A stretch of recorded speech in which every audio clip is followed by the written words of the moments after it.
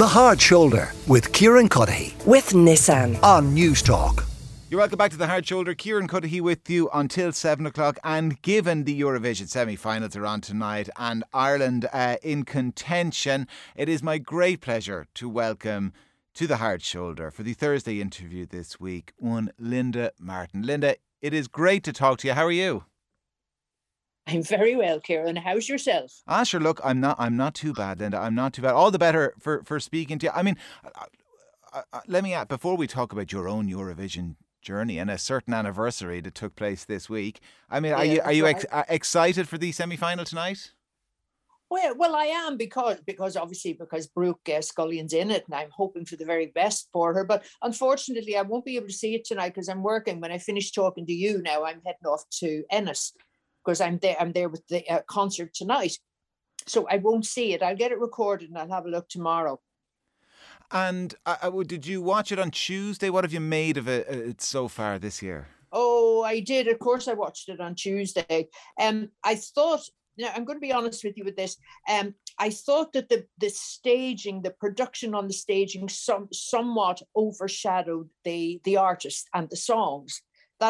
It was spectacular, but I think there could have been a little better of a balance. And also, the three presenters did my head in.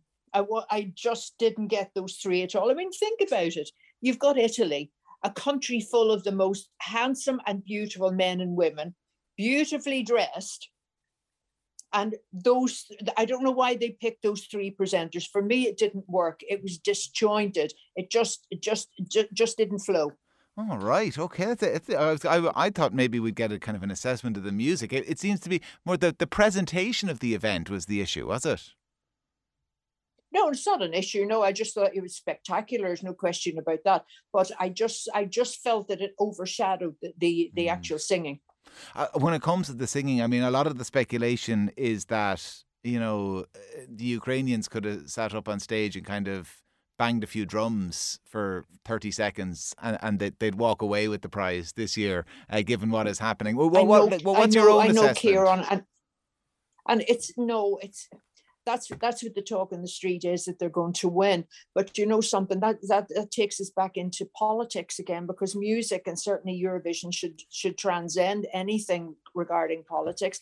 And regardless of how sorry I feel, I'm actually heartbroken for the Ukrainian people, but I just don't think it should win on a sympathy vote.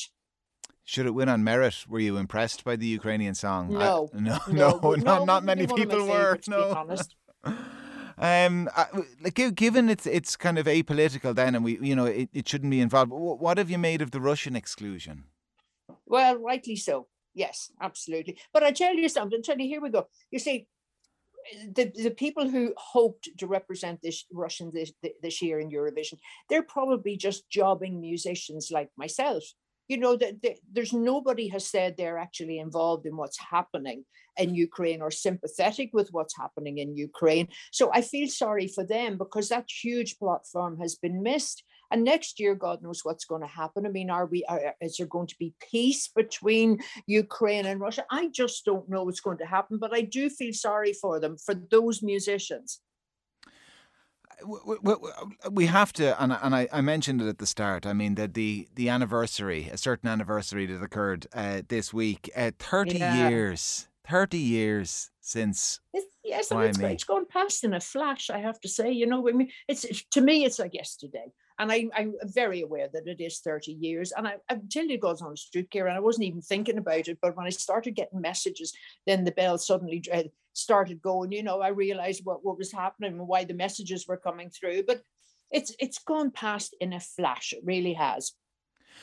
Can you take us back then 30 years ago to maybe not necessarily to the night, we'll get to the night, but to the build up? I mean, we didn't have the semi-finals, certainly not televised as far as I know anyway. We didn't have semi-finals at all. Yeah, you're absolutely right. Well, you see, there were only 25 countries in it anyway.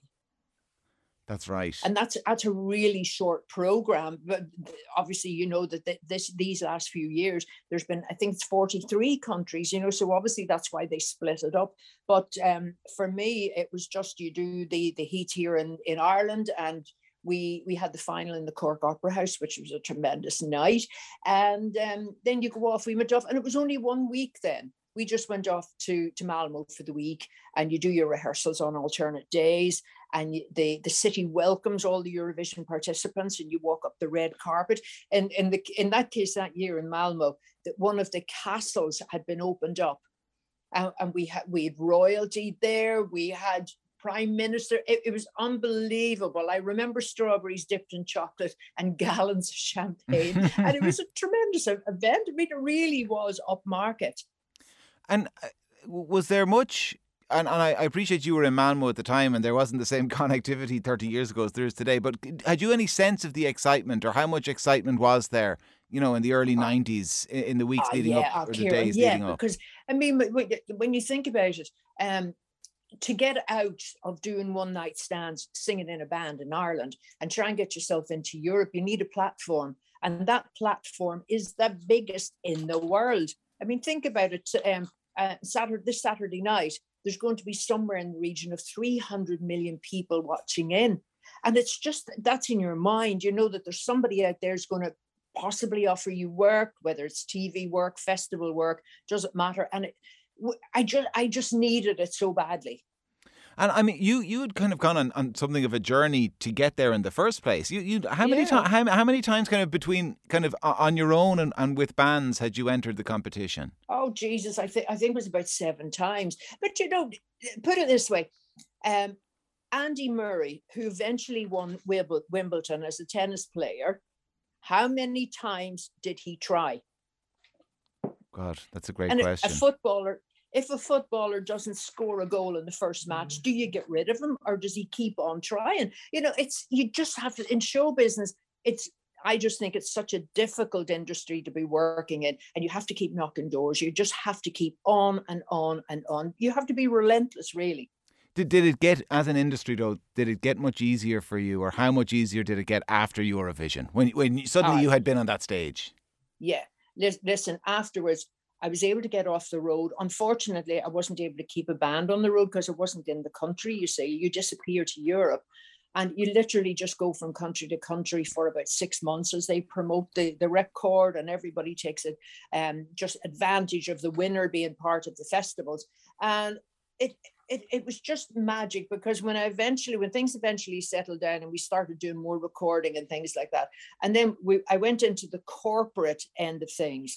So I could be doing a corporate in Monte Carlo, then a corporate down in Clare. It didn't really matter, but it was a different way of working, not night after night after night. And when you say corporates, I mean, these are kind of smaller, intimate gigs organised by, big companies, is it? Well, no, I wouldn't know. They're not small or intimate. No, no, I'm afraid not. No, these are massive productions that are put on. And it's just a different way of working. The Europeans just deal with things in a different way. And we could have been working in a castle. And in actual fact, where I was in Monte Carlo was the Café de Paris, the very famous one, which is always in the movies and where all the movie stars go to. And that the room that we were performing in, and there was other artists on, there was Compare on, obviously there were dancers on. These are big shows that they put on. And you'd been working towards this, or certainly dreaming of this type of life. That there's no other explanation for entering the competition so many times. This is what you wanted. Yeah. At the same time, did you miss the old life at all of gigging on the road with a band? No. Kieran, it's easy to answer. I missed working with the musicians, because you find yourself on your own with musicians provided for you wherever you happen to be working. And all right, they do the rehearsal and everything. There's no problem with that at all. Or you can send music to them, but I did actually miss the camaraderie with working with the guys on the road. But being on the road, no, I didn't miss it. And listen, Brooke Scullion and others would love to follow a similar journey. Do you think in Ireland we started to maybe it's because we haven't had success, it's just a reaction to it, people have started to look down their nose a little bit at the Eurovision? Well, you always get the sneerers anyway, but those same sneerers are going to be watching the votes coming in. And I always say to people, especially somebody that wants to get into show business, you're never going to get a bigger platform than the Eurovision, but you need experience, I always feel, to go into it. Either you've come up through stage school, you've been singing, you've been performing in amateur productions or something like that. You need some form of experience, because if I could sort of explain it better, just say young people are appearing on the X Factor or Britain's Got Talent or whatever that happens to be. But a lot of the times they've just been singing in their bedroom. Suddenly they enter a competition and they may or may not win. And if they win, suddenly they're expected to know everything about show business, how to deal with people on a stage, how to use a microphone, how to sing properly through a microphone. It's something that you need an apprenticeship for. If I was going to be a plumber, I couldn't walk in tomorrow and get a job doing whatever, working with pipes and things like that. You have to have the few years experience behind you. Do you think, or do you subscribe at all then to this idea that the reason we haven't won it in so long is, because of kind of political loyalties when it comes to voting? No, not all the time. You do get little ones that you can say, well, Ireland's not going to vote for the UK, or the UK is not going to vote for Ireland, or Cyprus and Turkey will vote for each other. There's all different things that happen, but I always think the cream rises to the top. So eventually, when we get to Saturday night and you have the top 10 people in there, there's going to be definitely the 10 best songs. Great singers.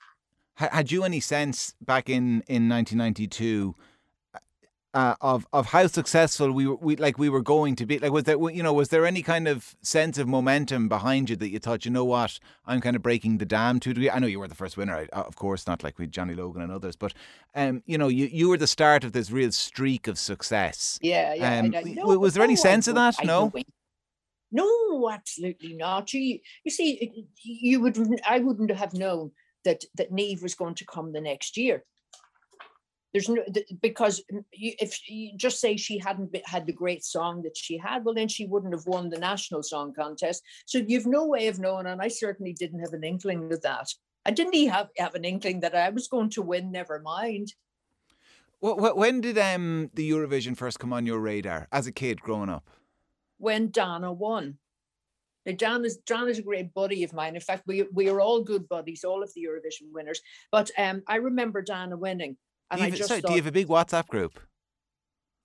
Pardon? Have you got a WhatsApp group, the Eurovision winners? No. Linda, that would be great now. That would be great. You should set one up. We don't. You should set one up. I don't know about that. We just did a fundraising concert in the Pro Cathedral 2 weeks ago. And I had all the Irish winners. We had a beautiful choir, and it was just a huge success. And it just goes to prove that people want those old Eurovision songs. It's nostalgia. There's sentiment involved in it. There's romance involved in it. And we packed out the Pro Cathedral singing all those songs, and everybody knew everyone, from Puppet on a String to our own hits, right back to Te Racona Tra, and all of those things. Just amazing songs, so there is that camaraderie that we get together, and we do this in different countries as well. And it's usually for charity when we all get together. So say, for instance, we were doing it in Sweden. Well, not only ourselves would be there, but they'd bring in Swedish winners, not ABBA, I have to say, but they'd bring in Swedish winners to take part in the fundraising. So it's great, and it helps that we're all actually good buddies. But to go back to your question, when I saw Dana winning, I wanted to do it. I knew that was for me. And was there much music in your house growing up in Belfast? On my father's side, there's an Italian there. Yeah, your name should be Linda Martini, is that right? Yeah, it's Lazzaroni Martini, as I found out. But anyway, my dad and his brother were trained tenors. They never did it professionally now, but they played piano, drums, banjo.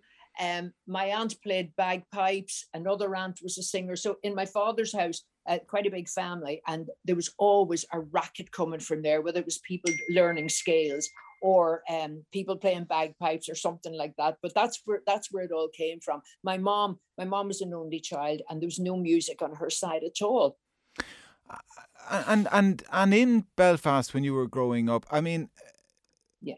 how much of a spectre was the Troubles maybe came kind of a little bit later in your teens, really kind of in earnest when they kicked off. But I mean, was that much of a backdrop to your upbringing? Well, to a certain extent, I grew up and then the Troubles started. And lucky enough, I was never involved in it. I didn't live on that side of the city.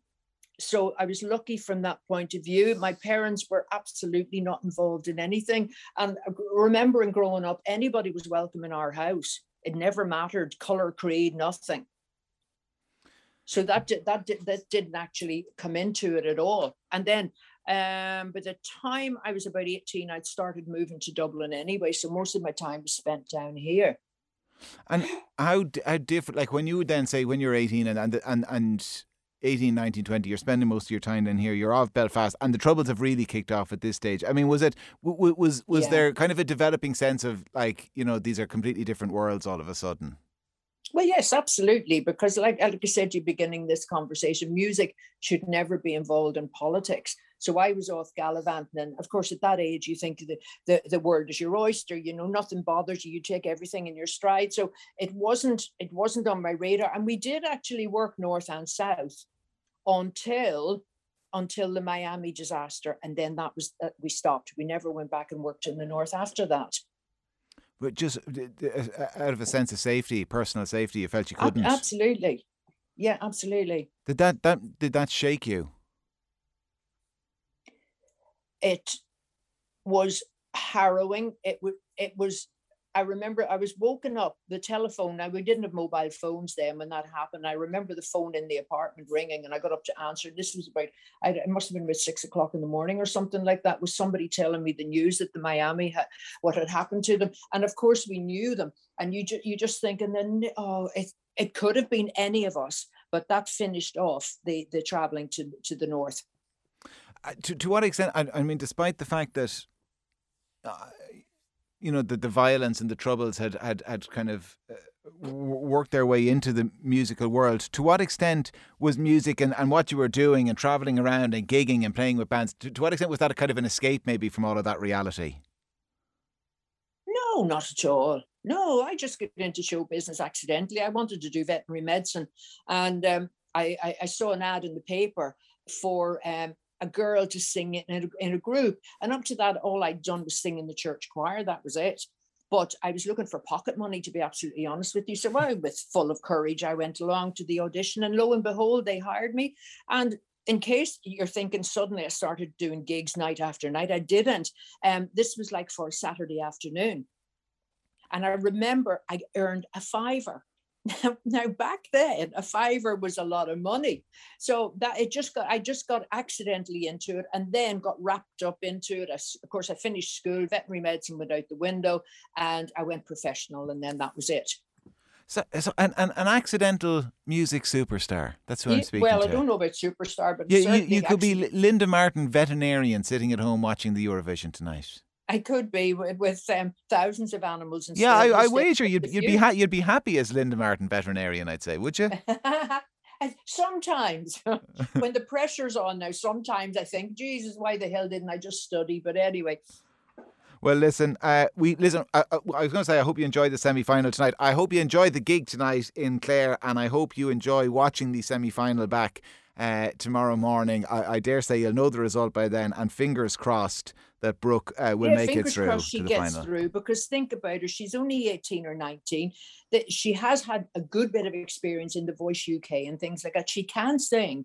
She's a songwriter, obviously, because she co-wrote this song. And I just wish the best for her. But when you think about it, that's her platform.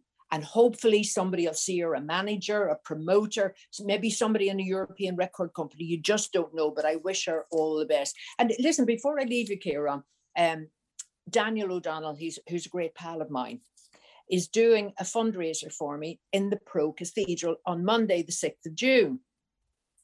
And it's at 3:00 in the afternoon. And Daniel is coming into the Pro Cathedral to sing songs of inspiration. And that, I say it's going to sell out anyway. And monies are going to Peter McVerry, who I have the utmost respect for. I think that man is an absolute saint.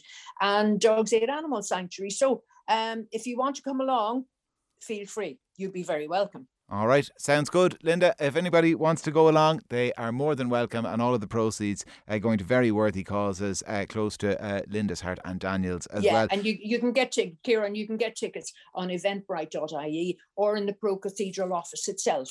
But so right. Daniel fans, come along. Come along, young and old. Linda Martin, an absolute pleasure, and enjoy tonight and enjoy the semi-finals and enjoy the finals this weekend. It's been a pleasure.